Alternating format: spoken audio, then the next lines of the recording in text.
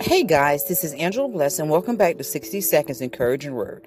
I'm going to read John chapter 14 verse 27, and it says, "Peace I leave with you, my peace I give you. I do not give to you as the world gives. Do not let your hearts be troubled and do not be afraid."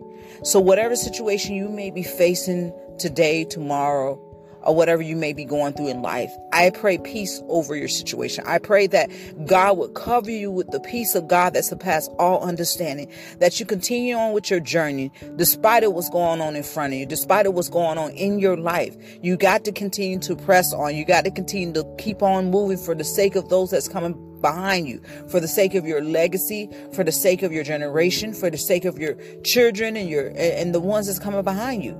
We know things get hard in life. We know we cry and we kick and we fuss, and that's okay. Wipe your face off and let's try again tomorrow. Peace be still in your life. Amen.